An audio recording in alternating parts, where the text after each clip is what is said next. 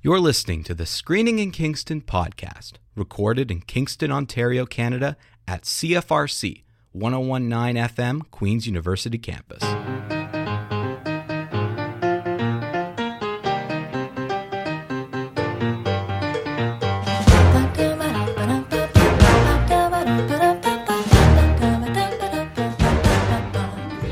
Episode number 100. Taylor, we barely made it.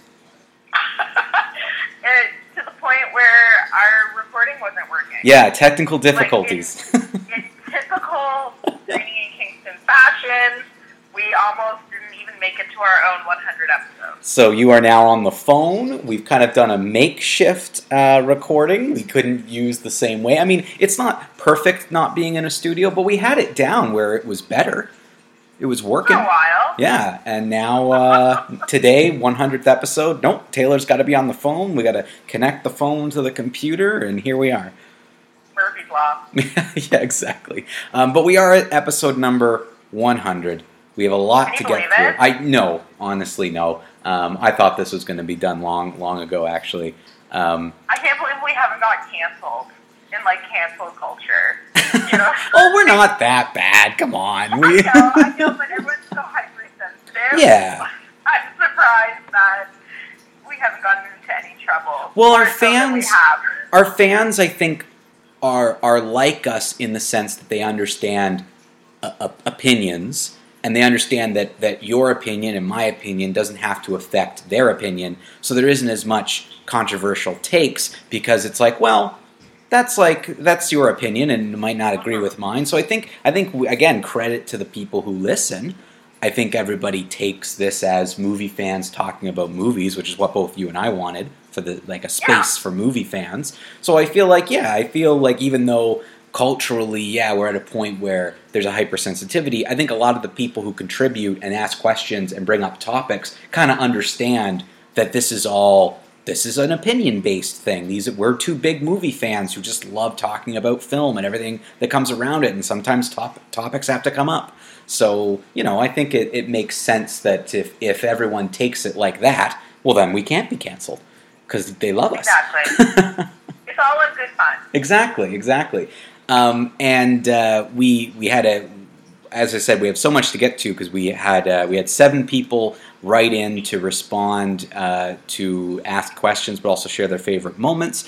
I do want to quickly note, we had 3 other people fill out the form on our website, and that's Kira, Erica, and Liz, but the forms were blank. Now, I don't know if that was an error on the website. I did email each of you, but if you're listening today and you haven't received an email, check your junk folder first, and then maybe just give us a quick email and fire it back. Because if you wanted to ask questions or share something, I didn't actually get the information. It just came through as a blank form. I could see your name and email, but the actual form fillable part where you put in your question or your comment wasn't there. So I did email all 3 of you, but I wanted to give a quick shout out again. Erica, Kira, Liz, if you can just email us again, we can do your questions next week.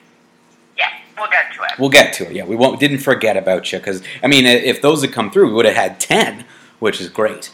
But alas, I don't know I'm sure it was the website. If it happened 3 times, it's not user error anymore. The website did something. There's some sort of technology issue. We'll look into it. Mm-hmm. Before we get to fan questions, I thought we could just quickly share maybe our favorite moments from the past 99 episodes, and then we'll get to hear from our fans, and then we'll get into kind of our other main topic, which is the IMDb Internet Movie Database's top list of movies. Taylor, do you want to share, do you have a favorite moment or moments from our show? I think my 2 favorite moments, one of them is performing so poorly on our Oscar pool 2 years in a row. Yeah, absolutely. Yeah. Not being in the top 3 either time. Very on brand for me. And probably Erica calling me a bumblebee person and still not really knowing what that means. Maybe that's what Erica was writing in, because it is the same Erica who had written in the form fillable. So Erica, maybe let us know. Maybe number 1 fan. Yeah, maybe that's the definition of a bumblebee person. Is that what it was, bumblebee person? Something I was Bumble person or like a bumblebee. I don't know, but that was quite the moment. That was around you attacking Disney, so you know. I guess I asked for it. You did. You can't attack the big arm of the mouse. You know, owns a lot of things out there. Maybe Erica's an employee. Oh God. What's your favorite? What was your favorite moment? You know, it's hard because there's a lot of favorite. Like I really liked all the fun things we were able to do with different themes into episodes, and I think always my favorite moments are where we do something thematically and really dive deep into things, because on a normal week-to-week basis, even if we're each only reviewing one movie, with fan questions, and usually there's other stuff going on, you can only really talk about a movie on the surface for like a couple minutes without getting into spoilers. So whenever we could do a theme, and we could really dive into it, like all like the 90s, the 1999 teen movie episode we did, all our Halloween episodes, where we can be like, spoilers don't matter, and we can really talk about it. Those are always my favorite moments, just because I'm a cinephile, I'm a movie geek. I love talking about movies, so all those moments are great. And of course, like, I don't know, our fans, to me, bring new life to the show every time they write in. I know, I love our fans. Yeah, like every time, like, and I mean everybody, not just our contributors who are constantly contacting us, though they're great. I mean, like, hearing from Tyler every couple of weeks is amazing, because he always brings in something, some sort of thought or some sort of way of looking at things that I didn't really think about.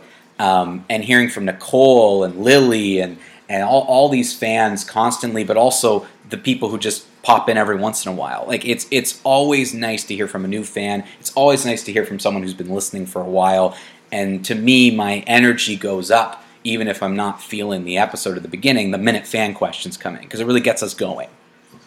Yeah, they're the lifeblood of the show. Yeah, without a doubt. And that's kind of why we reached out to them and said, tell us your favorite moments and we'll talk about it.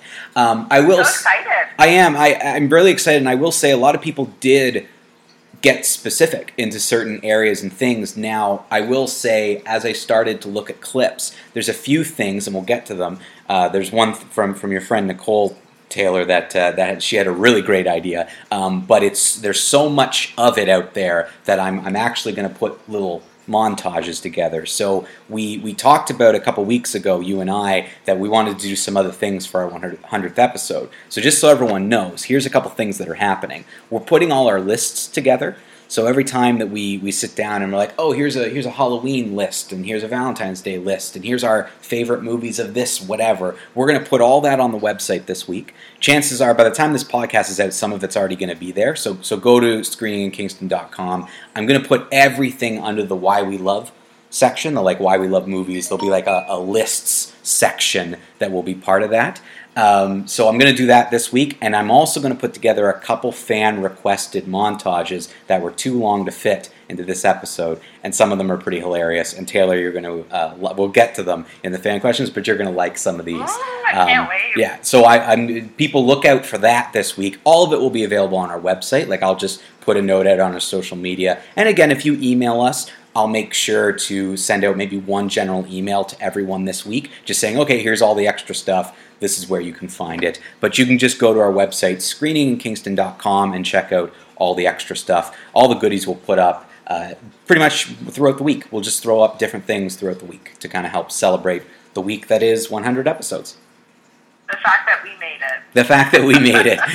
And I guess Taylor's been afraid of being canceled. See, that wasn't my fear. My fear has never been we'd be canceled because of something we said. My fear has always been we would just, like, lose time. Like, fizzle. Yeah, like, we both have other things to do. I know we both love movies, but I guess I just never thought we'd have the, like, consistency to be like, yeah, every week we can talk about movies. I mean, it's easy to talk about movies, but to sit down and dedicate the time, and then, I mean, after you and I do the show, I do the editing and got to submit it to get up on the website and through CFRC and through the podcast. So there's just so much that I would have thought we would have just sort of been like, let's forget about this. But we kept going, and the energy's strong, and people are listening. And as long as there's people out there listening, let's keep it going. I agree. Let's keep this train chugging along. And the screening room's opening again, so... We'll have a lot more content. Yeah, and everyone should know that they have released their movie list, so you can go to the screening room's website, and also you can go to our website and find the screening room information there.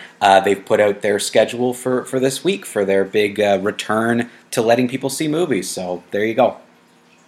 We had announced last week. We thought that they were going to open last week, but Wendy put out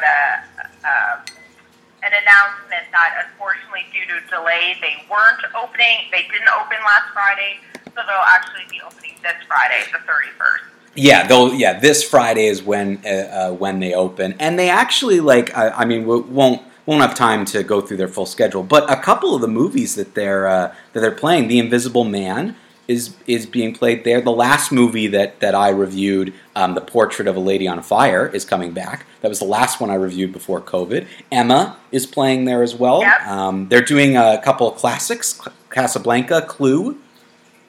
I don't know if you've seen Clue. I'm still a little bit nervous, but the fact that they're playing Clue, that would be a fun one. Clue is a delightfully silly movie, but it's so much fun. Let's get into some fan questions. So we reached out to everybody and asked, hey, what's your favorite moment? Some people wrote in moments. Some people just said congratulations. We'll read them all. We're going to start with Ryan, who says, my favorite moment of the show is actually one I didn't even listen to until later. I joined your podcast by episode maybe 3 or 4, and just recently I said, I don't think I've even ever heard the first episode. It randomly cuts to a commercial break in episode 1, which is something you never did again. That made me laugh because you both talk about how big movie fans you are, but you don't pretend to be movie critics. It made me laugh to think about how this show has grown so much even since episode 3 when I joined, even though I didn't listen to the first 2 episodes. Congratulations on 100 episodes. From Ryan. Well, thank you, Ryan. Thanks, Ryan. Yeah, we did cut to commercial break episode 1. And this is how things grow, right? Like you start when you're starting a project from the very beginning. You're learning about it, and there's lots of growing pains. There's lots of things you're learning about. So really, the first couple episodes of Screening in Kingston, we were still finding our footing. Didn't 100% know where things were going, and the structure came together pretty quickly. But that first episode, I remember because when looking at other podcasts, and especially other shows that were on CFRC, some shows would cut to commercial break in the middle, some would put it at the beginning or the end. So I kind of originally was like, well, maybe we could have like a little commercial break in here. But then as we started to pre-record, even when we started to do live, like it really would cut into the flow. So we kind of just put any of the commercials or the PSAs that CFRC wants to play goes at the beginning or the end of the show now, as opposed to in the middle. Yeah. So just growth. I didn't even realize our first episode had a commercial. It did. So episode 1 was weird because I interviewed Wendy for the first half of it, and then you came, and then we pre-recorded a you and me chat in the second half of it to kind of introduce both of ourselves to... Yeah, and then you spliced it together. Exactly, and then I spliced it together, and then episode 2 was the first true episode where you and I sat down and just went through the whole thing. Right. So and it was live. Yeah, it was live. Yeah. We, which that's interesting, Taylor. I mean, you hadn't done anything like that live before, have you? No. Yeah, and that was an experience, doing the show live. So we have and we still have the 3:00 slot on CFRC. So some people might be listening to the show at 3 on Tuesdays. Some we know listen to our podcast. But when we were when we were not in quarantine, we were able to do the show live every once in a while. This was before your current job. And I thought that was a very fun experience. I really enjoyed the live aspect of it. I think it was goofy. When we were live, it was kind of goofy because we really were flying by the seat of our pants. Absolutely. Well, there's zero editing. Yeah, zero editing. But I still feel like you don't do a whole heck of a lot of editing. So I feel like maybe people wouldn't even realize that we weren't live. I don't think so, because the way you know this, but we'll tell our fans, the way we like to record our show is as straight through as possible. So you get a real conversation as opposed to sort of an edited. I don't want it to be too cold. I want it to be two big movie fans. And hey, if we make a mistake, if we forget a name, I'm not going to cut that out and splice in us saying the name. We're going to show that we're human. And yeah, I feel like the editing I have to do even now is very basic. It's just make sure our levels are okay, cut some little things here and there, trim it if needed. But yeah, a lot of people might not have even realized that we did a huge chunk of shows that were live, and then a couple of months before COVID happened, we were still pre-recording the show, but we weren't live anymore. Yeah, and it's because I changed jobs. Yeah, and you I changed wasn't jobs. available Yeah. to record live anymore. Yeah, and that's A the story. little more time to see. Yeah, it's kind of fun to look back. Next question comes from Kristen, who says, "Congratulations, Taylor and Mike, on episode number 100. For me, my favorite moments has to be when Taylor is ever forced to cast something. I always find it fun to hear what she thinks about certain characters, especially because I haven't heard about half the characters, and sometimes I don't think Taylor has heard of them either." Accurate. But my all-time favorite moment is when you had to cast each other. When Mike picked Florence Pugh, and then when Taylor picked what Mike now calls Skinny Jonah Hill or Fat Matt Damon. It was hilarious and a lot of fun. I love how much it comes up again. I'm hoping to hear more fan casts from both of you in the next 100 episodes. Congratulations again. Well, thank you, Kristen. Thanks. I love the fan casting. Fan casting's fun, yeah. And I like, we've done a few where we've concocted it, but I really like when the fans write in and just say, have Taylor cast. I know that happened with X-Men. Austin was like, have her cast X-Men. So we did it. And sometimes, you have a general sense of who characters are. Like, you often have a general idea. Yeah, like, it was more so when you had me cast some of the Marvel characters. Yes. Some of that really was me guessing. And yet you picked a lot of really, good on-the-nose casting. Yeah. I think I got Alison Brie, who's actually being talked about for the role. So I think it helps that I was really dialed into Tumblr for many years. Yeah. So I get secondhand pop culture. I'm not really on Tumblr anymore, but for a while I was really dialed into fandom just by scrolling through the images. Yeah. And I knew enough about X-Men because I've seen the one from the early 2000s. Sure. But I think it's more fun when you don't know, when you had to cast Dracula, you don't know anything about Dracula. Yeah, I thought that was hilarious. Absolutely. Yeah, and this is the first montage that I'm going to put together. So I will release this at some point on our website. It'll just be an audio file that has all of our moments of fan cast moments. Oh, so fun. that will be all together because we've each done a few of them. I know I've had to do Twilight and Dracula, as you mentioned. You've had to do the next phase of Marvel, X-Men,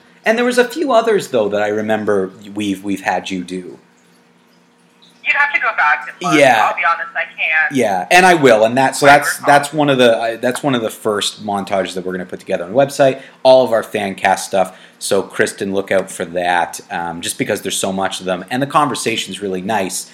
I'm not just going to clip it together. I'm going to put the full conversations in there. So however long that ends up being, but hey, it's something fun if you enjoy those moments. It'll be there for you. Well. Next comes from Lily, who says, "First of all, I am speechless at being described as insightful in the Screening in Kingston bingo card. I always love writing in, but I never know if what I'm saying makes any sense. But I was very moved to hear that. I'm not sure if I can really pick a favorite moment. Your podcast is in my weekly rotation while I clean my apartment. I always look forward to it coming on each Tuesday and randomly sometimes Wednesdays. And I think all I can say right now is well done for 100 episodes, and I look forward to writing in again." So that's from Lily. Oh, thanks, Lily. Hey, Tyler Vance was the one who put you down as insightful on the bingo card, and I don't disagree. I think, Lily, you always bring really, really thoughtful insightful thoughts about the movies that you're watching. And there's a few times that you've challenged us on things, and you've been trying to figure things out. And I remember the discussion over introducing someone to Wes Anderson was something where you wrote back, it explained more about what you meant about why you think it's a bit of a different type of movie, and not everyone would like it. And that changed my thinking about it, because I never thought about it that way before. I think what I really like about Lily's comments are, you can tell she's a big movie fan. Yeah. But her comments are always very respectful. Yeah. So, I'm not always very respectful. I would 100% agree with that. I don't like, I give ScarJo a hard time. And Lily, to me, would never be someone who would write in and say something mean about a movie. No, that's true. She's not going to tackle ScarJo in the same way you do, or any of the movies that we don't like. She's very civilized in her with her comments, and I like that. Yeah, I definitely agree. She's always very respectful. And again, I agree with what you just said about, you can tell Lily's a big movie fan, and this is why we're here. This is what we were hoping from the beginning. We didn't get fan questions going till a couple episodes in, but as we developed fans, I feel like we're getting a group of movie fans together to just talk about movies, and that was the idea, and go back and forth. So yeah, it's always nice to hear from people. Again, people like Lily who write in every once in a while to kind of talk about a movie, and I really like that back and forth. It's great. Next is from, I'm sorry if I think the name is Racine. I think that's your name. Feel free to write in and correct me if I'm wrong. But Racine writes and says, I'm really, really happy I found this podcast. A friend introduced me to it only a couple weeks ago, but I'm trying my best to catch up. I'm not more than 12 episodes in yet, but I will get to all 100. I am now going to be listening each week. Thank you so much for this fun movie show. I hope to write in the future, depending upon the types of movies that you both like to review. So I guess my question for you is more around whether or not you are picky and choosy about the movies you review based upon your own personal interests, or if you have some other way of choosing the movies that you want to review each week. Sorry that I don't have anything else to say, but congratulations on 100 episodes. So thank you, Racine, for that. We can answer that question. I mean, we talked a little bit about it before, but we really review anything that kind of piques our interest, but also is just kind of out there. During COVID, we've been kind of restricted to either whatever kind of comes out or what's on streaming. So that's been a little more, we'll just review it even if we don't really know what's going on. But I would say you and I are relatively good at, we'll review anything, even if it's kind of out of our normal movie watching comfort zone. I think we're both pretty good at watching really anything that comes up. So again, maybe a little bit of just, I know our fans often like to know kind of how, because of the behind the scenes of the show, and there's actually very little forethought, very little planning. But when I like it, very little planning. Very little planning. But the kind of how we decide on the movies pre-COVID is we would take a look at what the screening room was offering, and sometimes we would take a look at what the Cineplex or the other big theater. Landmark. Landmark. So we would kind of see what was on offer, and typically we would, do bare minimum in the sense that, we might know who the director is, we might know who the main actor is, we might know the synopsis, and then based on what's being offered, Mike and I pick the movie that we're most interested in seeing. Yeah. But that interest doesn't necessarily mean that it's a movie we would typically see. We just think, oh, that sounds interesting. And sometimes when a big movie comes, like you're saying, I don't know, Racine, if you're in Kingston or not, but we have 3 movie theaters here, so it kind of depends. Like if a real big movie comes in, that's why I wanted to review Hamilton a few weeks ago, because everyone was talking about it. So might as well talk about what people are interested in. So sometimes that happens too. Sometimes it's what's the public interest right now? Let's talk about that. And sometimes there might be a slow week or a slow month for movies, and Mike and I end up picking the movie that we probably wouldn't see otherwise, but we had to go review a movie that week. Yeah. So that's how I got stuck seeing a Keira Knightley movie one week. That does happen. That used to happen a lot where there was just nothing opening. There was nothing of interest opening, so you kind of get stuck. It's like we picked the lesser of two evils. Exactly. Yeah, absolutely. So thank you again, Racine, and I'm glad you found our podcast. Yeah. So Josh is up next. He says, "Oh hey, my favorite moment on the show so far, excluding listening to Michael have to announce weekly that I'm still writing in questions, would be the ongoing joke/real feud regarding her smell. It's no joke, Josh. It's not a joke. This her smell thing is going to be the constant now that we're going to keep talking about. Remember at the beginning it was Mamma Mia 2? Yeah. Every couple of weeks Mamma Mia 2 would somehow come up again. I think because of fan questions. Now it's her smell. So it's maybe very one real. day her smell will be replaced, but yeah, for the foreseeable future, her smell is the film that has a lot of feelings. Yeah, attached 100%. And Josh does want us to know here that there's quite a few questions here because it's the 100th episode, so it's time to get real with questions. All right. So we're just going to run right through these, Josh. So for both of us, he says, name a movie that you love, but everyone else seems to hate. Oh, I don't know. You go first. Well, I seem to really like. I don't know if people hate this movie, but I really like Couples Retreat, and everyone else is kind of like, why? Why do you like that's kind of like a meh movie at best. And most people, I don't know if they necessarily hate it, but they're just more like, it's not that funny, it's not that great, like it's just kind of okay. I don't know what it is about that movie, I just love it. Like I could throw it on, and I can just watch Couples Retreat, and I just like really enjoy it's your watching it. feel-good movie. I guess so. I mean, maybe it's just because like I just find I think Vince Vaughn and Jason Bateman are hilarious, and them together is really funny. And I just found the concept of all these couples going to an island to try to like solve their marriage problems is just hilarious, and the things that happen to them and all the issues they go through. So yeah, that's definitely a movie that people kind of look at me strangely when I say that I like it. I don't know if I like a movie that people hate though.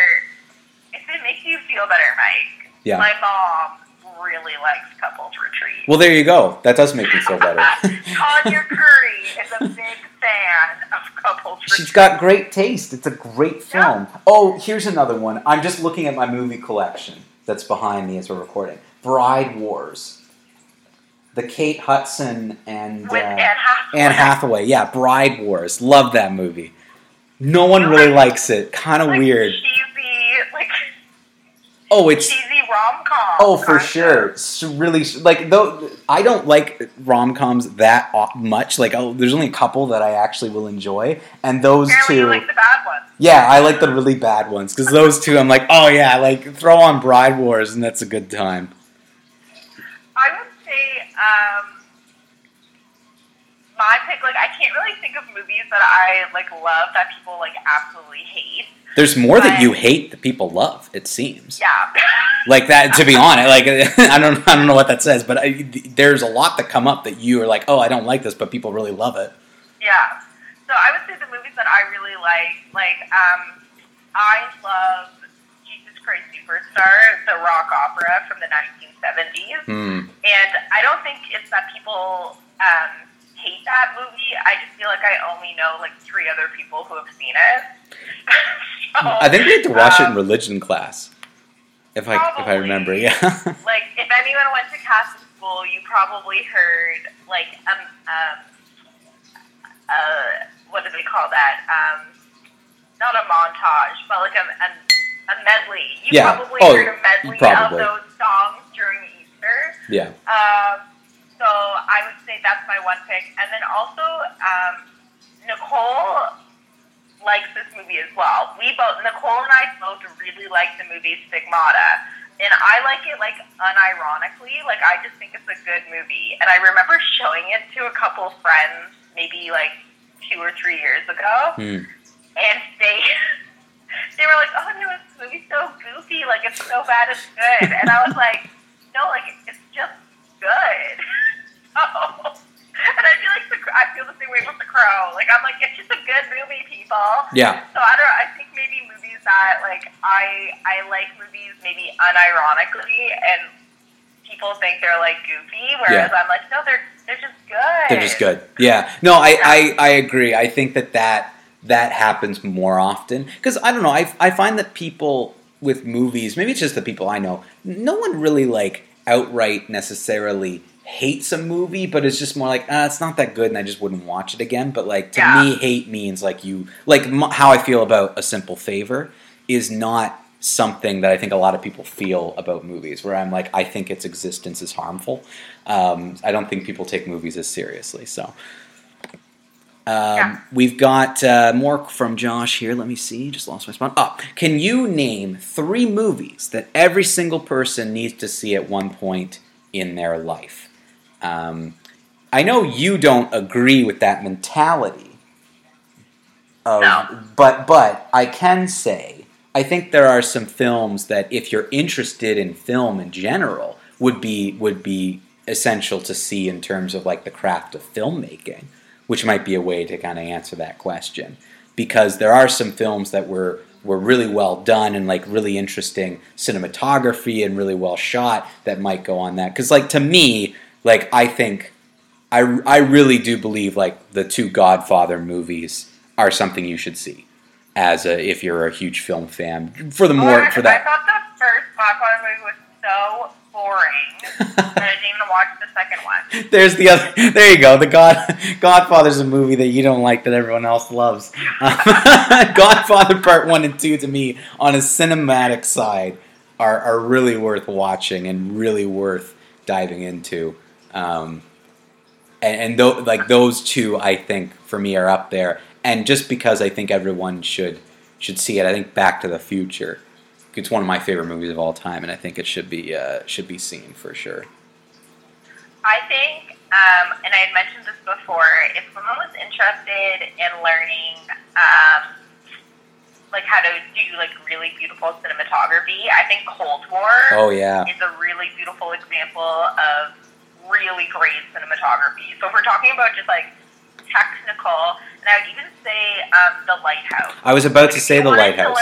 If you wanted to learn like mise-en-scène and like editing and again like cinematography, I think The Lighthouse and Cold War are 2, and interestingly enough, both shot in black and white.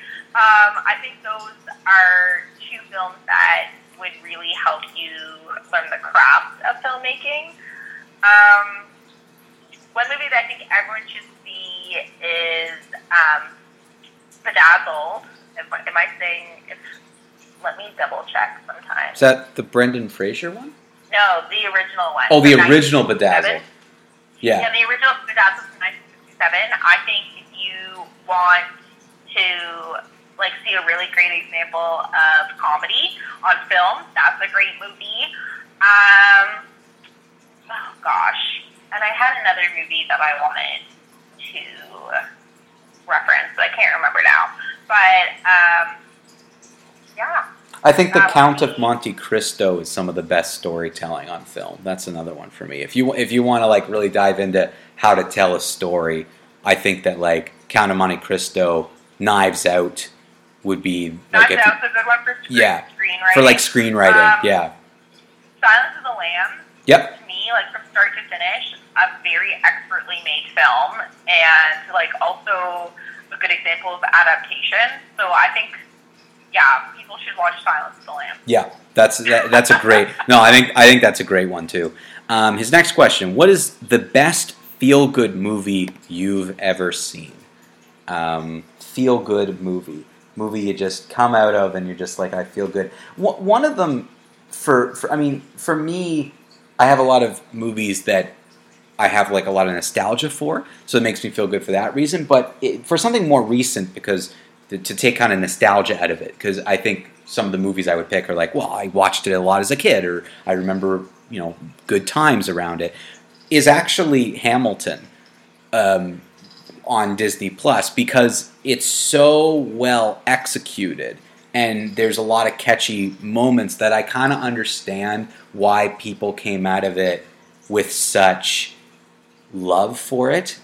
Even though I still think it has problems and I think it ends extremely weirdly, it still leaves you being like, wow, I have like all these songs stuck in my head and it's really like catchy and upbeat and interesting and dynamic and new. So I actually think that like a really recent feel-good experience is that. It's kind of like, what am I watching? But it's so spectacular that you can't help but enjoy yourself. Mine would be The Princess Bride. That's a really good one. Just like from start to finish. And like, yes, I did watch it a lot growing up, but it's a movie that I can return to like all the time, and it just feels good. That's really what you want, right? Like, not only does it feel good, but that's the other thing that's interesting about a feel-good movie. I think you need to be able to return to it again and again and again and still get a lot out of it. And Princess Bride's a great pick for that. That's mine. Okay, now he's got some questions separated for us. For me, he says he'd like me to ask, what is the scariest movie you've ever seen? I think the scariest movie I've ever seen would still have to be The Exorcism of Emily Rose. Because it jumps back and forth from the courtroom. It does such a good job of like giving you a break, which is where I find I get scared the most. It goes scene after scene of nothing happening to suddenly horror.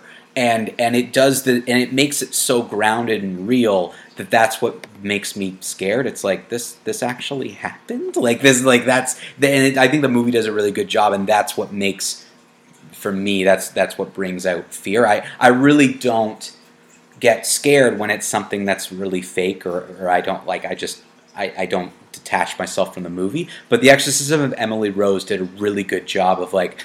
Not only is this based on a true story, but like we're gonna go through this courtroom sequence and jump back and forth as if like during it. Basically, it's a trial movie, which is interesting, and I love courtroom movies, but they do it so well that you relax and then the horror returns. So that's got to be it. Lull you into a false sense of security. 100%, 100%. Taylor, for you, he'd like to know. Have you watched the Disney biopic Walt Before Mickey? No. You have not watched it? No. Well, I'm wondering if he's thinking this will shift some of your Disney thoughts, or if because you're not really into Disney movies, are you not like into anything Disney at all? Yeah, like I don't. I would never actively seek out Disney stuff, if that makes sense. We should like, have a dissecting episode with you. We should like go through and dissect your thoughts on Disney. I don't know, like, it's like a weird thing to ask, like, if you, like, weren't a cat person, and then you asked, have you seen the new cat documentary on Netflix? Like, it's not on my radar. Why would I go to watch that? I haven't even heard of it. Explain yourself, Josh. Explain yourself. Yeah, it's called Walt Before Mickey. Yeah, I don't know. Shoot me. I don't actively seek out things that I'm not interested in. Well, that's fair. I don't know. That's fair. I don't know. Like, but there are times where things come to the screening room, like documentaries come to the screening room, where it might not necessarily be my interest, but it looks like an interesting documentary. Like, I would watch that. Yeah. But again, like, no. You're not going to actively at home seek out something like that. No. No. Sounds like Walt Disney sounds like a weirdo anyway. Yeah, absolutely. Josh's last question is for both of us. And this is an interesting one. If you were to write a movie script, who would be your first choice to direct that movie? Okay, Josh the Inquisitor. I mean, Taylor, I'm gonna hazard a guess at who would you want to direct your movie script. Would it be Wes Anderson? So shocker, probably not, because Really? That's what I thought you would want to like write in Wes Anderson's style and like work with him and do that. my best friend Erin Schwartz and I one summer started a screenplay, and believe it or not, it was actually like in the style of Wet Hot American Summer. Oh. So like, I wouldn't, and if I was to make a movie, most likely I would make like a horror movie. Right. So like my absolute dream is to remake The Collector, which is a horror film from the 60s. And like Wes Anderson wouldn't direct that. No. You know what I mean? No, So, it's not in his wheelhouse at all. yeah. So I'm not. Again, this shouldn't come as a surprise to our listeners. I actually don't really follow directors like a ton, and I can't really think of whoever directed Wet Hot American Summer. I don't even know who that was. They could direct my beach movie that I was writing. This is a beach movie you were writing, yes. Yeah, and I think for I would want to work with one of the new directors that are working in horror right now if I was to remake The Collector. Like whether it be the guy who did The Witch or The Lighthouse, or that would probably be my only pick, because I wouldn't want to work with the guy from Hereditary, because No. I don't. You don't like click. him. I don't like his decisions. You really do not. And Jordan Peele is like his movies have too much humor. So yeah, it would have to be the guy who did The Witch. Yeah. Or like a director that hasn't even been discovered yet. Yeah. So yes, contrary to my brand, I actually probably wouldn't, because I would never like write necessarily a screenplay that would exist in Wes Anderson's world. Yeah. Does that make sense? Yes, absolutely. For me, I want to actually answer this as realistically as possible too, because of like what type of script would I write, and what would I be like if I had one opportunity, what would it be? And I actually feel like I would take the safe route, and I would write a real like character-driven indie film, and I would actually really want an indie director to work on it with me, because if they're fun and they can bring a lot, so like someone like maybe Zach Braff, who I was thinking Bo. Yeah. Bo Burnham. Absolutely. Yeah. Either one of them, because they would bring comedy, and they would bring their own energy to it. Either of them would be fantastic. Like that's how I'd want to start.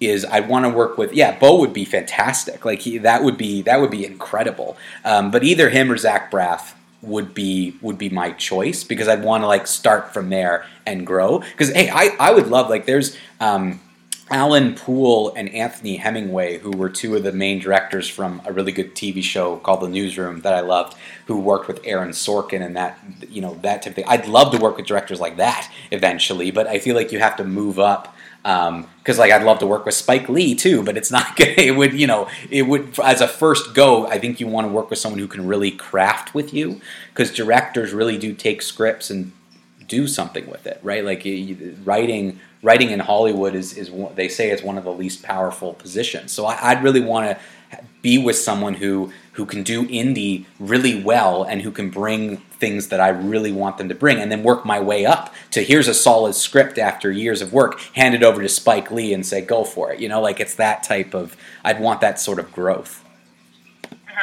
Next question comes from Nicole, who says, hi, Taylor and Mike. So enjoying listening to you both chat about movies every week. Happy 100th episode. My favorite episode so far has been the episode on Taylor Swift and Miss Americana, because it didn't seem like any of the, quote, critics watched the same movie as we did. A friendly reminder, Miss Swift ought to stick to her strengths, and documentary filmmaking about politics and white feminism is not one of them. Did critics love this movie? I can't remember. Nicole's making it seem like it did. Okay. They at least in the reviews I read. Okay. again, a little background for the show for some of our listeners. We tend to not read reviews before going on air. Yeah. Or we try to kind of like minimize our research in a way so that our opinions are pretty untainted. But I remember going ahead and I did read some reviews about the documentary just because I was interested to see how it was being received. And most of the interviews most of the reviews were really praising her for like her character growth and like her politics. It was not that good. It was. Like she was so brave. She was so brave, and I was like, whatever. That was an instance where I felt like I was taking crazy pills. Yeah, that's another crazy pills moment. Yeah. I'm like, is that like she did like 5% character growth, and we're praising her for that? Where it's like, I thought Lady Gaga's recent documentary did a much better job of like the things that they were praising Taylor Swift for. Yeah. So I was kind of like, I've enjoyed Lady Gaga's music, but I wasn't really sold on her persona, and I didn't necessarily come out liking Lady Gaga more from her documentary, but I certainly understood her better. Yeah. I thought it was a well-crafted documentary. Whereas with Taylor Swift's movie, it was just Taylor Swift propaganda. 100%. Yeah, 100%. So I'm with Nicole. I don't think they watched it, or if they did, yeah, she must have paid them a lot of money. Yeah, they took some bribes. So Nicole's got a favorite moment from each of us. So she's got, my favorite Mike moments are comprised as every time he hates on a simple favor. Just thinking of Blake Lively's character's random glove collection grinds my gears, so I feel you. I want to come back to this comment in a second. My favorite Taylor moments are every time she talks about Nicolas Cage. Also, every time Mike passionately brings up superheroes, space movies, or Star Trek, and Taylor ... is not sold. Also, we need a reel of every time you two forget about an actor or director's name. So Nicole, that's actually what I'm going to do. I started to go through because I thought, in the episode we can insert random moments of us forgetting. There's too many of them, Taylor. Back to every episode. Just review the last 100 episodes. Yeah. There'll be an instance of us either mispronouncing a name, forgetting a name, or mixing up two people. It's already over 10 minutes long as I started to cut it together. So I'm going to put it up. So Nicole, just so you know, just like the suggestion from Kristen, this will also be added as a separate file. We'll have here's our lists, here's our casting, here's our moments where we forget people's names. I do want to quickly jump on the simple favor thing. So here's some of the other pain of this movie. I saw it with three, I'll say women, and they loved this movie. Yeah, and they liked it a lot. Really got kind of mad at me for my comments about this piece of garbage film. So, Nicole, you have no idea how nice it is just to read the "So I Feel You, Mike" comment. I'm literally going to save that, and just every time I get mad about a simple favor, I'm going to reread your email because that gives me some relief. Because I thought I was taking crazy pills with this nonsensical movie. No, you're not alone. And I like Paul Feig. I have no problem with Paul Feig as a director and filmmaker, and Blake Lively, no problem. Anna Kendrick, no problem. Just make better movies. But thank you, Nicole. I don't like Anna Kendrick. Oh, okay. All right. Is this another ScarJo thing? That. Yeah, I don't... What's wrong with Anna Kendrick? She, does this shtick where she's like, I'm kind of awkward, but I'm funny. And it's it doesn't work for me. Well, when she played Santa's daughter in Noelle, it was different. She was a very different character. Okay, watched it on Disney+. Noelle, she's Santa's daughter. There you go. And I think Bill Hader's in the movie. Yes, Bill Hader's the son, and he goes missing. It's really fun. Next question comes from Kathy, who says, "Congratulations, Taylor and Mike. What a great achievement. 100 episodes, well done. One of my favorite episodes are the ones that you had screening room owner Wendy on the show. It was fun to hear about what it's like running a movie theater. Signed, Kathy, fan of all 100 episodes." Well, thank you very much. Wendy's been a fantastic guest. We like having her. It's been great to have her come back a couple times. Like, it's been really nice. We should really give a quick shout out to all our guests, hosts who have come on. They've all been great. Wendy's been great. Matt Salton, who runs the Reel Out Film Festival here in Kingston, he's guest hosted. He was a lot of fun to have on, and I broke down some Marvel stuff with him as he comes to all what used to be my big movie nights where I got 15 people together to see movies. Not going to do that anymore. Ben Charland, who was a great guest host. My friend Andrew, who's come on quite a few times actually to help host, and him and I have done a couple special episodes. I don't want to forget people. Tyler, yes, of course, Tyler for Star Trek episodes. We've had Nicole on the show as well. Nicole came on. Our TIFF correspondent. Yes, yeah, we needed our TIFF correspondence, and Tyler, of course, came on for several Star Trek conversations. Another great guest host that we've had. I think that's everybody. I know Andrew and Ben and Matt's been on, and Wendy and Nicole and Tyler. But I think that's everyone who we've had on for a full episode. But hey, at me if I'm wrong, and I will 100% Val and Amarashta were on, but they weren't really co-hosts. No, they were more guests to talk about their experiences with the streaming stuff he did. So that's more guests. I guess Nicole would fall under a guest because we brought her in, whereas Tyler co-hosted with me one time when you were away doing something. So yeah, I think we've had a lot of amazing people on the show, and hopefully that keeps up. You know why I like having Wendy on the show? Because the pressure's off us as someone who actually knows what they're talking about. We can just sit back and let her go and just ask a question every once in a while. She makes us look smart. Absolutely, yeah. She's always been great. Honestly, that's why you have anyone on the show. Makes us look great. Just let them go. Better. Oh yeah, there were times where you could just let Matt Salton go on a rant, and we'd just sit back. It's like, he's got it. He knows what he's talking about. He's got this. Just go. Last comment from our fans comes from Tyler. I left this last because he leads us right into our IMDb talk.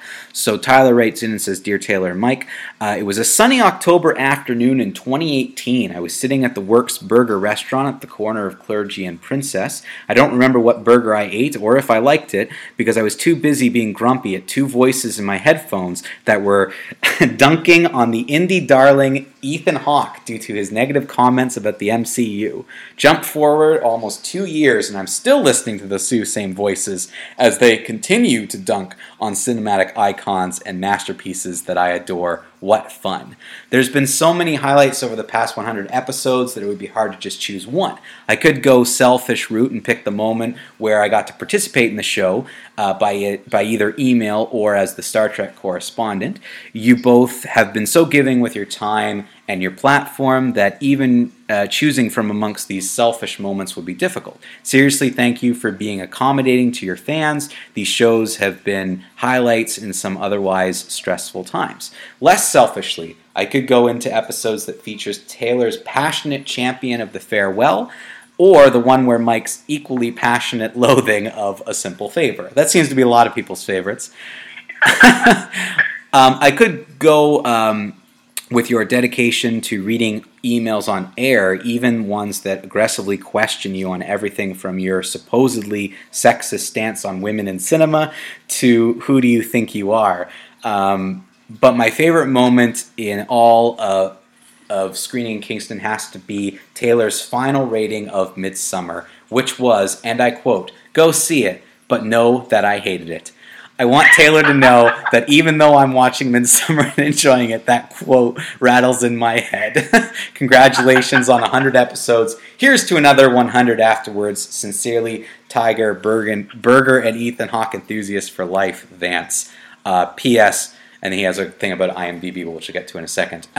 Yeah, you that goes into your confusing rating system, Taylor, where Midsommar for you was go see it, but know that I hate it. You just have to, like, if only everyone could just be in my brain, then it would make sense. Well, the world would be a lot simpler if we could be in everyone's brains, like, obviously. Yeah, I know a lot of people really do like the moments where you're confusing or I hate a simple favor.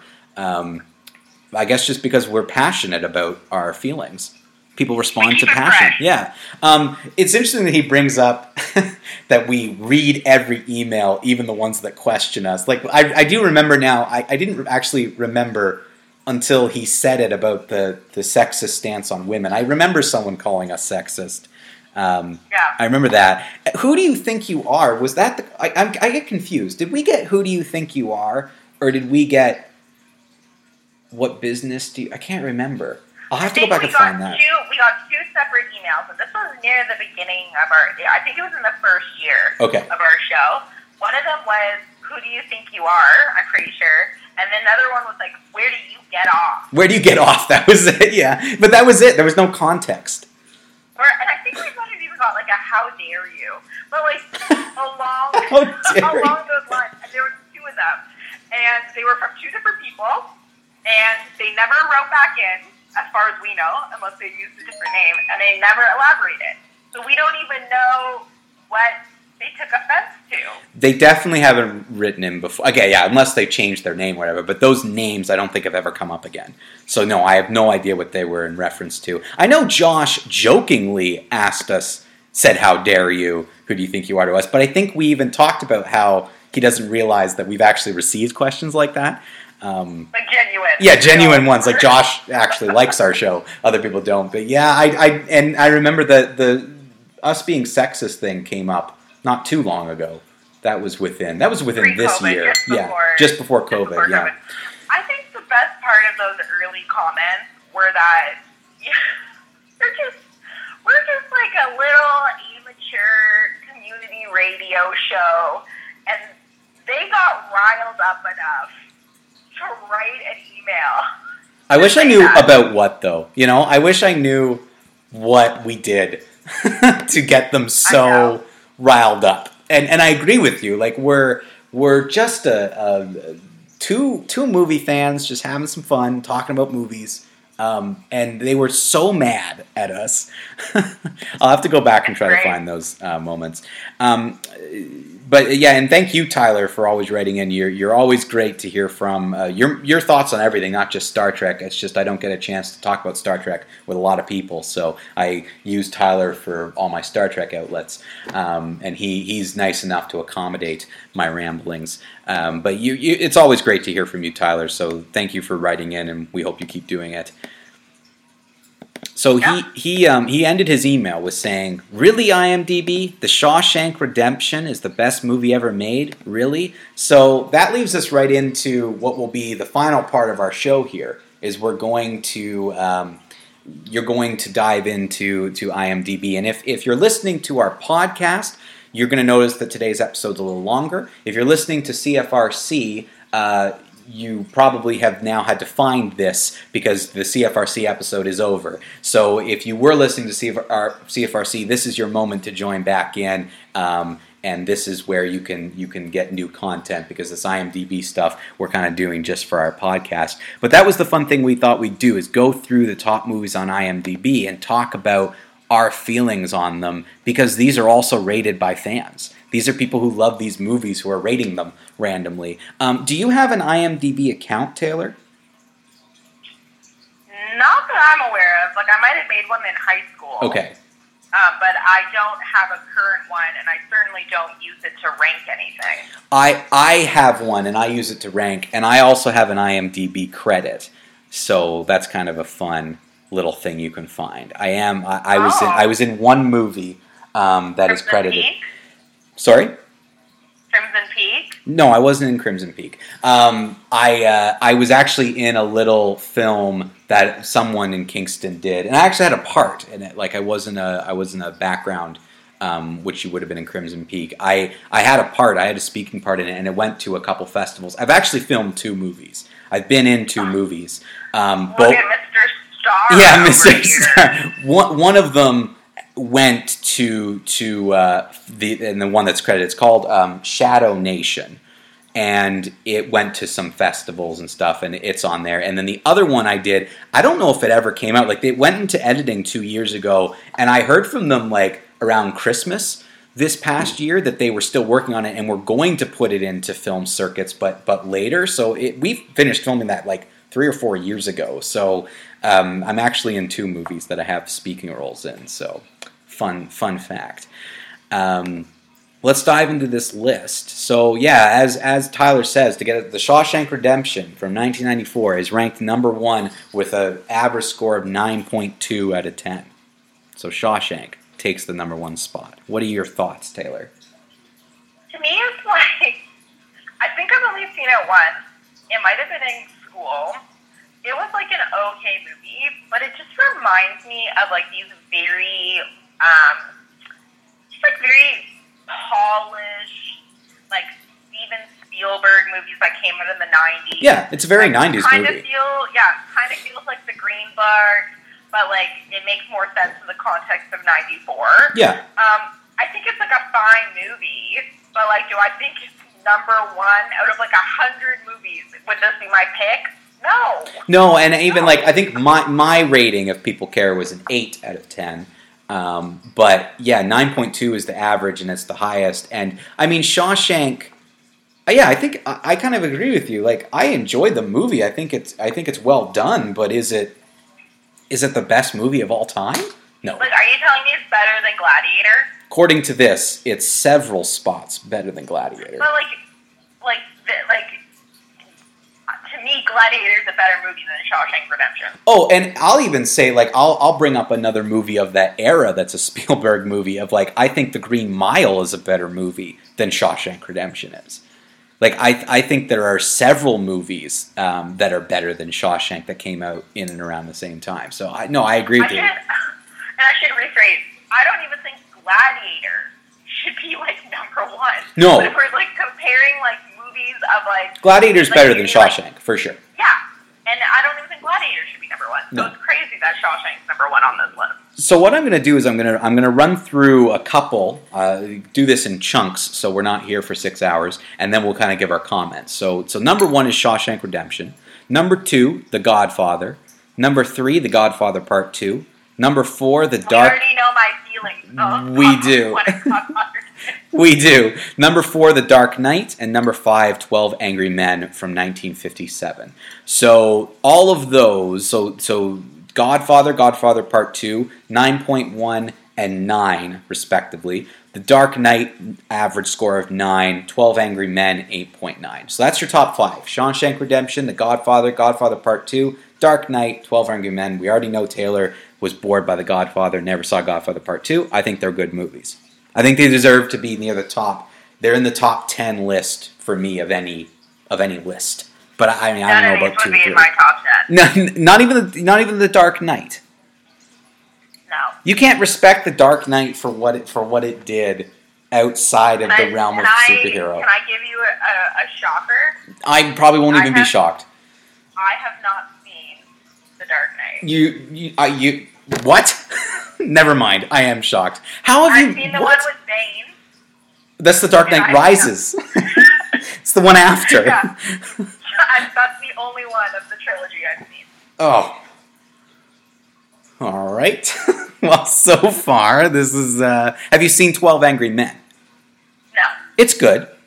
That's a really good... If people are looking for like a classic, a movie from way back to kind of see how film has changed and to kind of study things, 12 Angry Men would be a good one to watch, for sure. Okay, well... I can't believe, like, if you're going to pick, like, I can't believe that 12 Angry Men made the list, but like a Hitchcock movie hasn't. So, and I'm going to remind fans that we talked about this last week, but Taylor is hearing this for the first time, right? Like you didn't look, you said you weren't going to. Okay, yeah, Taylor's hearing this for the first time, so we're really getting Taylor's like off the cusp. These are my hot takes. Absolutely, and so far these takes are steaming. I don't. Controversial. Yeah, we might get canceled after this. I mean, I don't know when angry movie fans are going to call in. I'm that meme. How can you say something so brave yet so controversial? Yeah. Okay, so that's your top 5. I'll rattle through the next few. So number 6 is Schindler's List from 1993. Oh my god. Number 7, The Lord of the Rings: The Return of the King. You've seen that. Yeah, but why's the third one? I don't know, but the third one is ranked number 7. Pulp Fiction is 8. Number 9, The Good, the Bad, the Ugly from 1966. And number 10, The Lord of the Rings, The Fellowship of the Ring. Now, the list I'm looking at is different than yours. What are you on? I'm on top rated from rankings. IMDb rankings list. Oh, I'm looking at IMDb editors. Oh.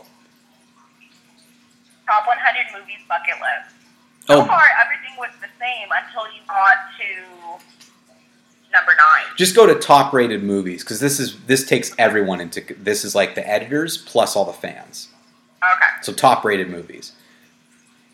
Yeah, because to me, to me, The Lord of the Rings, The Fellowship of the Ring, is the best of the 3 Lord of the Rings movies. I think the first one's the best. I really like it. I think it deserves to be on this list. Schindler's List, same thing. I think it's another really good movie. Yeah, I mean, Pulp Fiction I really enjoyed, but I don't think I would put it this high on a list like this. I have not seen The Good, the Bad, and the Ugly.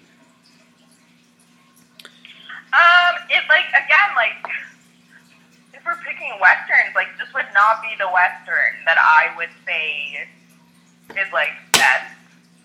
No, I could name a bunch of other westerns that I would watch before that, for sure. It's weird.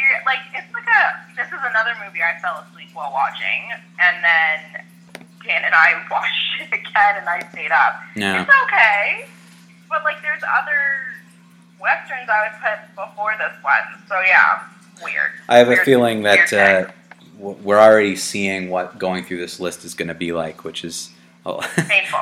Yeah, painful. Number 11, Fight Club. Number 12, Forrest Gump. Number 13, Inception. 14, Star Wars Episode 5, The Empire Strikes Back. 15, The Lord of the Rings, The Two Towers. 16, The Matrix. 17, Goodfellas. 18, One Flew Over the Cuckoo's Nest. 19, Seven Samurai. And 20, Seven, the 1995 movie with Brad Pitt. I mean, this to me... I'm going to say something controversial. Go ahead. This feels like a Movie Bros top list. So, no, that's actually exactly what I was kind of going to say, but not Movie Bros. I was going to say this is where you start getting into fandom. Christopher Nolan fans, The Matrix fans, Star Wars fans are massive groups of people who love their movies no matter what. So I do think it gets bumped up because of that. I do think Inception, which I think is a great movie, but I think it gets bumped up because of Christopher Nolan fans. I do think that fandom around it can really elevates these movies. Yeah, I already don't agree with you. Sorry, my dog's barking. No, that's okay. Hey, that's fine. This is the podcast. Yeah, I mean, I think I've seen most of these. I like most of these movies. It would be really tough because movies are so, it's so entertainment driven, so personal to kind of compare a list that I would put together. But even if I was just about quality in cinema creation and storytelling and all those things, I don't know if I'd have some of these on here. I do think if you're going to pick a Star Wars movie, The Empire Strikes Back is the best one. So I think it being the first Star Wars movie makes sense to me. All 3 Lord of the Rings being up here, I don't think so. I think The Two Towers felt rushed to me. I really think The Fellowship of the Ring was better than the third one. Those are just some of my thoughts. I like Goodfellas. I think it's another movie that I really like, but I don't know if I would rewatch a million times. No, that to me is just how is Goodfellas above Scarface? Oh yeah, that's the thing. So we haven't seen a Hitchcock movie yet, have we? No, I don't think so. Haven't. No. No Scarface. No Hitchcock movie. I even know, so I'm starting to look ahead here. So 20 was 7. 21, Life is Beautiful. 22, City of God, which is a movie I've not seen. 23, Silence of the Lambs, which I think should be higher. 24, It's a Wonderful Life. 25 is Hamilton. the Disney Plus released Hamilton. It has moved all the way to 25 on the list because of how high people are ranking it. People on average are ranking it higher, technically, than Star Wars A New Hope, like the first Star Wars movie. Spirited Away, 28. So again, Spirited Away would be a movie I would put closer to the top 10. Even though I'm not a huge anime fan myself, it's probably one of the best anime movies I've ever seen. So I do think Spirited Away should be higher up. I like Saving Private Ryan, you don't. That's number 27. Spirited Away is 28. Parasite's 29. And The Green Mile is 30. So Parasite and Green Mile would be two I'd have way further up the list. Again, like Green Mile, like, I don't know. I also am not a fan necessarily of like 90s films. Right. Like I have a lot of issues with that decade. Yeah. So, but you have to agree that like Parasite being number 29, I would have thought that was higher. Like the fact that the average rank is like 8.5 to me is like I should think, be like, higher. Again, if we're looking at like overall, just in terms of like filmmaking, storytelling, it is better than what's the dumb one they put on here? Well, Shawshank Redemption. Like, what the heck? yeah. It's interesting that Parasite is that low. But again, fandom, right? Like we're looking at a list that it really is your personal tastes and interests that allow you to rank this. But yeah, if you and I were to do our own lists, I'd want to do like almost a scorecard system where it's like, okay, you got to rank the film based on storytelling, cinematography, overall filming quality, maybe acting. Like you'd have to categorize it and then maybe like add them up and see kind of where they hit, because some of that might take some personal bias out of it, where hey, I might not enjoy certain movies over another one. Like Spirited Away might not be my type of movie, but it would probably still be close to, if not in a top 10, if I was like, here's like the best films I've ever seen, just because it's like, so well done. Based on the way this list is going, I'm surprised that we haven't seen Boondock Saints yet. It's coming up. I do believe Boondock Saints is coming up. I'm not surprised. Let's move on. Let's move on. So number 30, Green Mile. 31, Interstellar. 32, Leon the Professional. 33, The Usual Suspects. So The Usual Suspects is a movie that I actually have ranked lower than the average. So most people were like, oh, 8.5 and around there. I think The Usual Suspects is one of those movies that's completely ruined by knowing the secret and knowing the end of the film, which to me doesn't make me think it's a film that tests the end of time. Like once you know the film, have you seen The Usual Suspects? No, but I know what the real reveal is. Okay, once you know that, there's nothing to this film. Kind of like Memento. Yeah, exactly. Except, I'd say the difference is Memento. It's kind of cool the way they try to tell the story. The Usual Suspects, it's a mystery. So once you know the mystery, all the things are gone. But don't you feel like also when you find out the twist in Memento, you're kind of like, okay, yeah, don't need to watch this again. Oh yeah, I don't think Memento has the same rewatchability as a lot of other movies. But would you rank Memento above The Usual Suspects? No, yes. So once again, this list is flawed. Yeah. Moving on. So we got The Lion King at 35, Back to the Future at 36, The Pianist at 37, Terminator 2 Judgment Day at 38, American History X at 39, and Modern Times at 40. Like, it blows my mind that American History X is ranked higher than Modern Times. Again, like older movies, I feel like get pushed down a bit because of fandom. Like Terminator 2 Judgment Day, I do think even objectively is a very good movie, even when you cut out the sort of sci-fi fandom thing. I do think there's a lot of like really great filmmaking that happens within there, and we know how I feel about Back to the Future. I love that movie. I am a little surprised that Lion King is this high on the list. I just mean, like, of all the Disney movies, I don't think Lion King's the best Disney movie. No, the best Disney movie is Aladdin. Obviously. Mike's pick. Yeah, like it's first of all, it's obviously Aladdin, and the best Disney live action movie was Cinderella. So there you go. So there you go. Okay, here we go. Gladiator's coming up because 41 is Psycho, 42 Gladiator. That's way lower than I would have expected it. Only an average score of 8.5. I would have expected Gladiator to be higher. 43 City Lights from 1931. I have not seen that movie. That's a Chaplin movie. 44 is The Departed. 45, The Intouchables. 46, Whiplash. 47, The Prestige. 48, Grave of the Fireflies. Yeah. I don't know why everyone was obsessed with The Prestige. Okay, so The Prestige, I think it's a good movie, but this is Christopher Nolan fandom that's going nuts here because this is about the fourth Nolan movie. With this movie. Yeah. I know people are obsessed with it, and I mean your favorites in it, but Christian Bale? No, ScarJo. Oh. I mean Christian Bale. I think you actually like. I was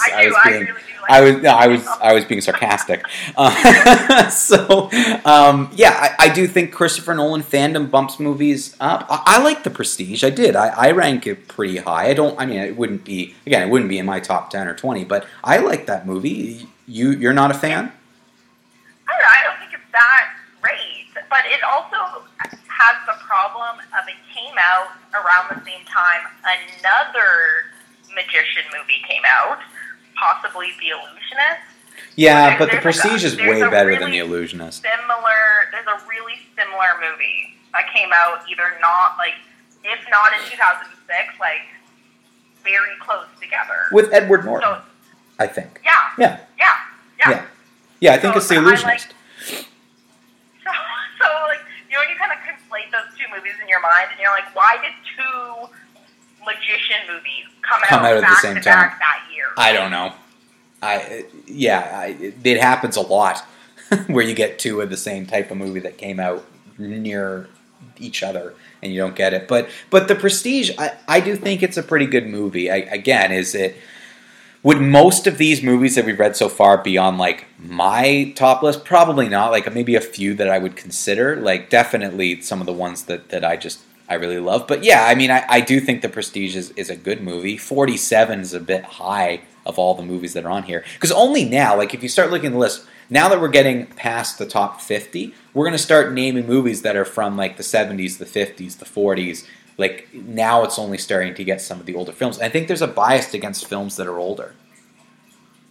Well, people need to wake up and smell the good movies. Well, I think people of a different generation don't appreciate them to the same way. So Casablanca, number 50. 51, Cinema Paradiso. 52, Rear Window. And I think this might be our first Hitchcock movie. Psycho was our first one. Psycho, right. I forgot. It was about 10 up. Okay, so we got so Psycho, first Hitchcock movie. Rear Window, which I love Rear Window. Great movie.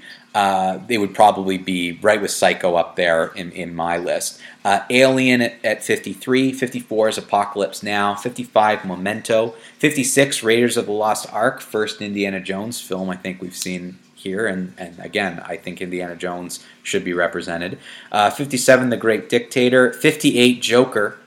59, The Lives of Others. And 60, Django Unchained, which is a movie that I don't like. Everyone else seems to like it. Rear Window, great movie. I really do think it should be ranked a little higher. Joker's number 58, Taylor, how do you feel? I mean, I'm surprised. People loved it. I'm a little surprised that it's only an 8.4. Like the average score is 8.4. Like, the way this list is going, I would have thought this would be higher up. Oh, I would have thought it would have been Joker 1. Right?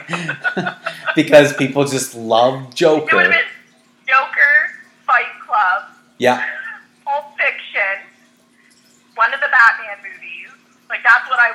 thought would be one of the Batman kind movies. Yeah. And Avengers. That would have been the top 5. We based have- on the way that We've this yet to was have going. a Marvel Cinematic Universe movie. We Should have probably be not. coming up soon. Yeah, we're at 60. 61, Paths of Glory from 1957. 62, The Shining. 63, Wall-E. 64, our first Marvel movie, Avengers Infinity War. 65, Sunset Boulevard. 66, Spider-Man Into the Spider-Verse. 67, Princess Mononoke. 68, Doctor Strangelove. 69, Witness for the Prosecution. And 70, Old Boy. Old Boy should be higher. Yeah, Old Boy, because that's the original. That's 2003's Old Boy.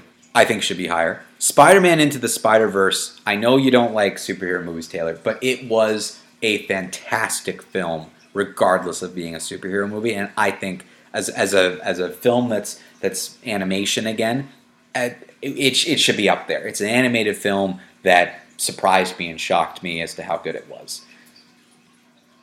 All right. Okay, so number 71, Taylor's big Batman movie, The Dark Knight Rises, comes in at 71.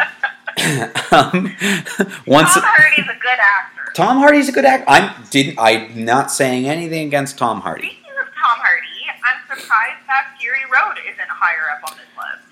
Yeah, I mean, have we come to it yet? I don't think so. No, I wonder if it'll make the top 100. We're about to find out because we're in the home stretch here. 72, Once Upon a Time in America. 73, Avengers Endgame. 74, Aliens. So that's the second to Alien, which we saw earlier. 75, Your Name. 76, Coco. 77, American Beauty. 78, Braveheart. 79, 3 Idiots. And 80, Das Boot, German film. Also a very good movie. Das Boot is a good movie. I would have ranked it a little bit higher. I think I have it on my ranking. Some good movies in here, like American Beauty is good, Aliens is good. I obviously feel good about the Avengers movies. Dark Knight Rises, obviously, I guess it was worth you seeing over the other ones, all making the list. But at least, like, this is where some of these movies being further down, like, yeah, I could see that Das Boot being the 80th best movie of all time. Like, that makes sense to me. American Beauty, 77. I could see that. Braveheart had a lot of really interesting things that were going on with the actual film and the creation of it. So you can say what you want about the people involved in that movie. The actual film, the way it was constructed, was very, very interesting. So again, I could see how these would crack late in the list. Here I am being like, Yeah, we haven't really. Well, okay. Now there's a couple here that I gotta think that you like. So we'll continue on. 81, Toy Story. 82, High and Low from 1963. 83, Like Stars on Earth, 2007. 84, Amadeus. You like Amadeus? I don't remember seeing. I must have seen this. It's Milos Forman. He's a very good director. So You would like Amadeus if you haven't seen it. I really think this is a Taylor movie. I think I would, because Milos Forman is a very good director. Yeah. Amadeus, well deserved to be on this list. Again, probably needs to be higher, but it's a great movie.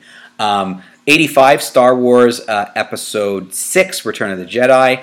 86, Inglourious Bastards, which is probably my favorite Tarantino film. 87, Reservoir Dogs. 88, Good Will Hunting. 89, Capernaum. I've never even heard of that movie. From 2018. Okay, I'm going to have to save that. And 90, 2001, A Space Odyssey. Now, Good Will Hunting. Have you seen Good Will Hunting? No.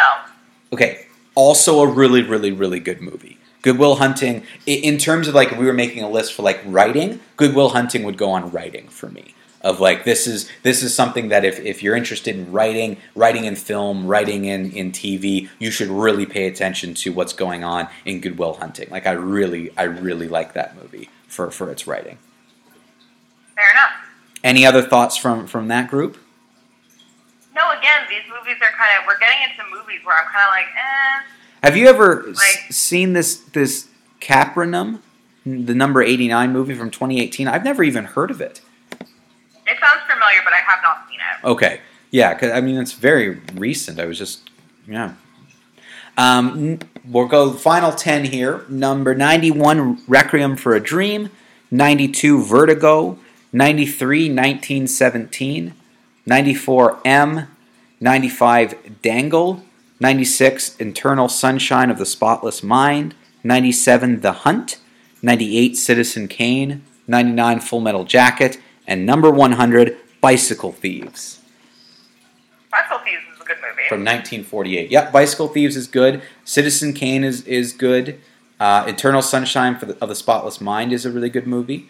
I really like 1917, so like I would definitely put it on a list. Vertigo, also a very, very good movie. Hitchcock. I just feel like I just don't like what other people like. I think we're all getting that sense from you, Taylor. I think we all like, knew I that. don't like what, like, a lot of these movies to me are like what are on like dude bros like must watch lists, like Nolan, Christopher Nolan movies and Tarantino, and like I'm like they're fine movies, but like you're telling me these are the top 100 movies for, you know, movies have been being made since the turn of the century. Yeah. And these are the movies that you're picking that, like, if you had to introduce aliens to film, you're gonna show them Shawshank Redemption? You're gonna show them, like, and Pulp Fiction and like Hamilton. That's what you're gonna show. Hamilton. You're gonna show them Hamilton. Yeah. There are some movies that I agree with that are on this list, but shouldn't be that low. Just like, I mean, it sounds like you would, out of the 100, it sounds to me like there's really only 15, 20 on here that it sounds to me like you agree with. Like it was pretty spread out. I think I agree with a little bit more, but probably only like 30, 35 that should be on here. And again, reordered. You know, that might be something interesting for us to do one time. We're not going to do it today, but it would be interesting for us to really dive in and try to come up with, because I think it would actually be really hard to come up with, like, what are your top 10 movies? Top. Yeah, like, here are, like, the best, you know, the best movies you've seen. Because I feel like it would be really tough. This is the sense I get from this list. Inevitably, I'm sure, in your 20s, you've met that person. In my experience, it's normally boys, but we'll say girls too, who, like, they're like, I'm a film fan, here are the top 10 movies you have to watch. Right. And it's like, oh my gosh, I'm sorry, Memento is not on the top 10 movies I have to watch. No, I would agree with that. No, I would agree. Like, like Leon the Professional, like Boondock Saints would be on that dude's list. Like, you go to a kegger and you meet someone in your 20s and they're like, oh, you like movies, I like movies, you know, I'm trying to find a random one. Have you watched Goodfellas? Yeah, like Goodfellas is like the thing. Yeah. Right? Like, yeah. I can't even find another stupid example. But like, let's get high and talk about The Matrix. Yeah. Like this is the sense of the list that I think The Matrix is the best example, because I'll say that, like, that was the first one that to me is like at least I can understand why people like a lot of these movies. And again, this is all based on user rankings, so I understand why people rank some of these high. But The Matrix is the first, like, at number 16 is the first, like, egregious one where I'm like, okay, The Matrix was all right. I think it was a decent movie, but it wasn't incredible. And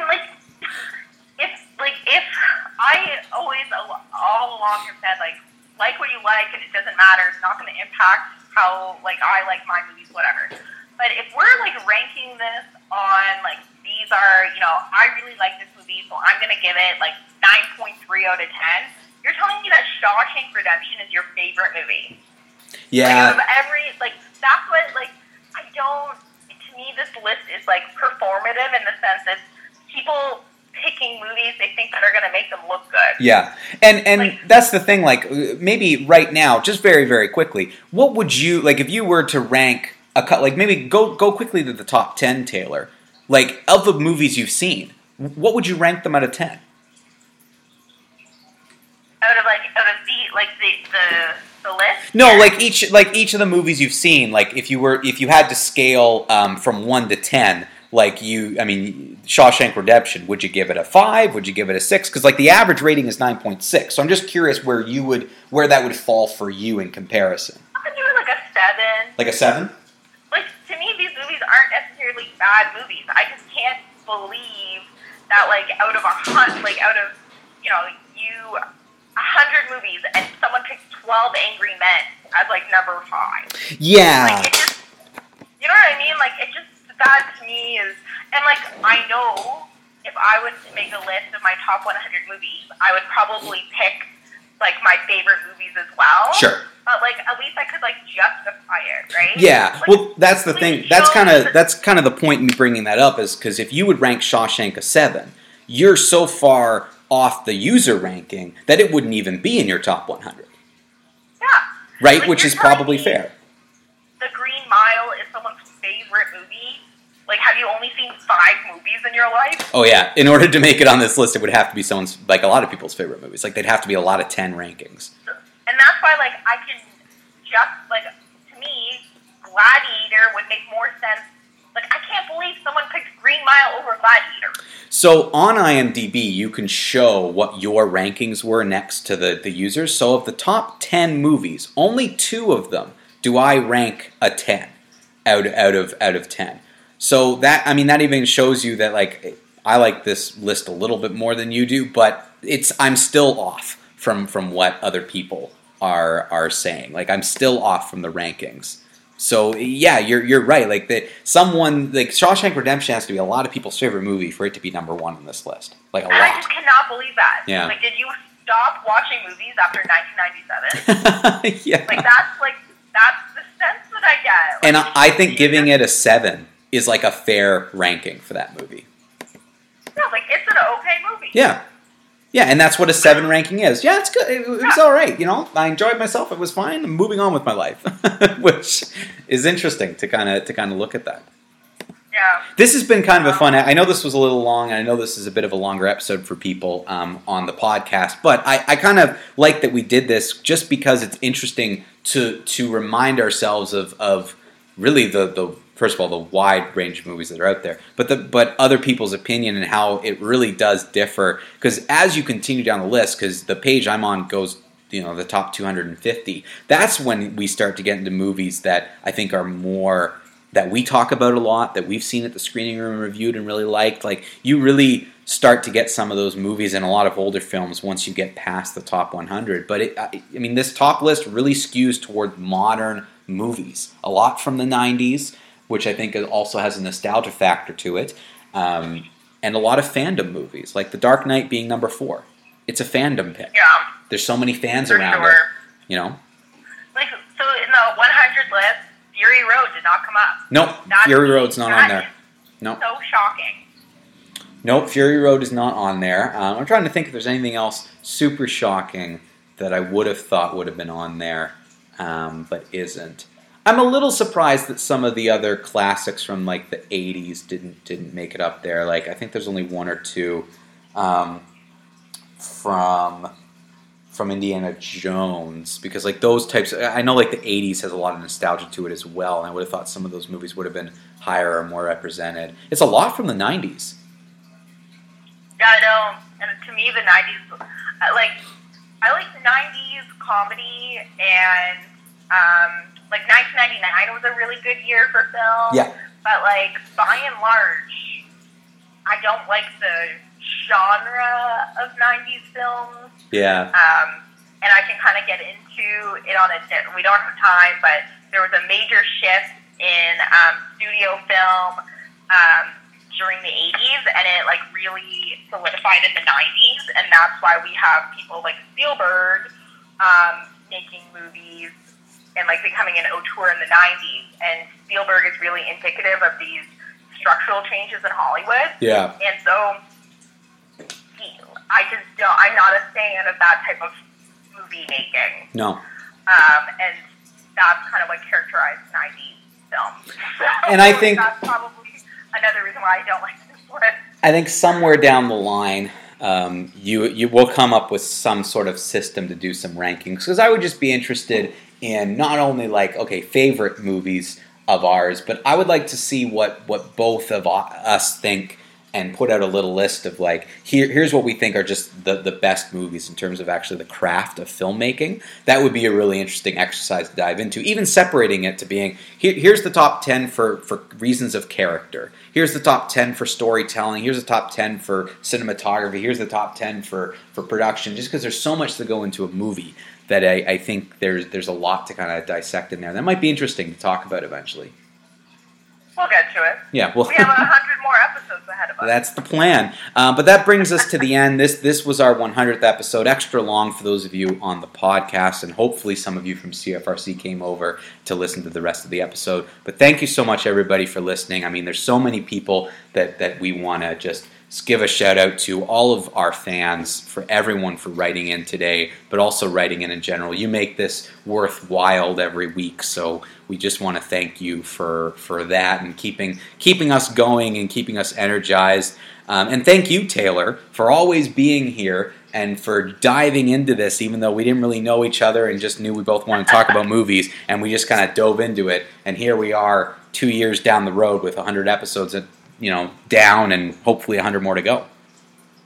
And thanks, Mike, for having me, because you could have booted me a long time ago. I could have, but I did the Nelson ratings, and you rated high enough, other than Erica bringing your score down. So I decided, hey, we'll keep her.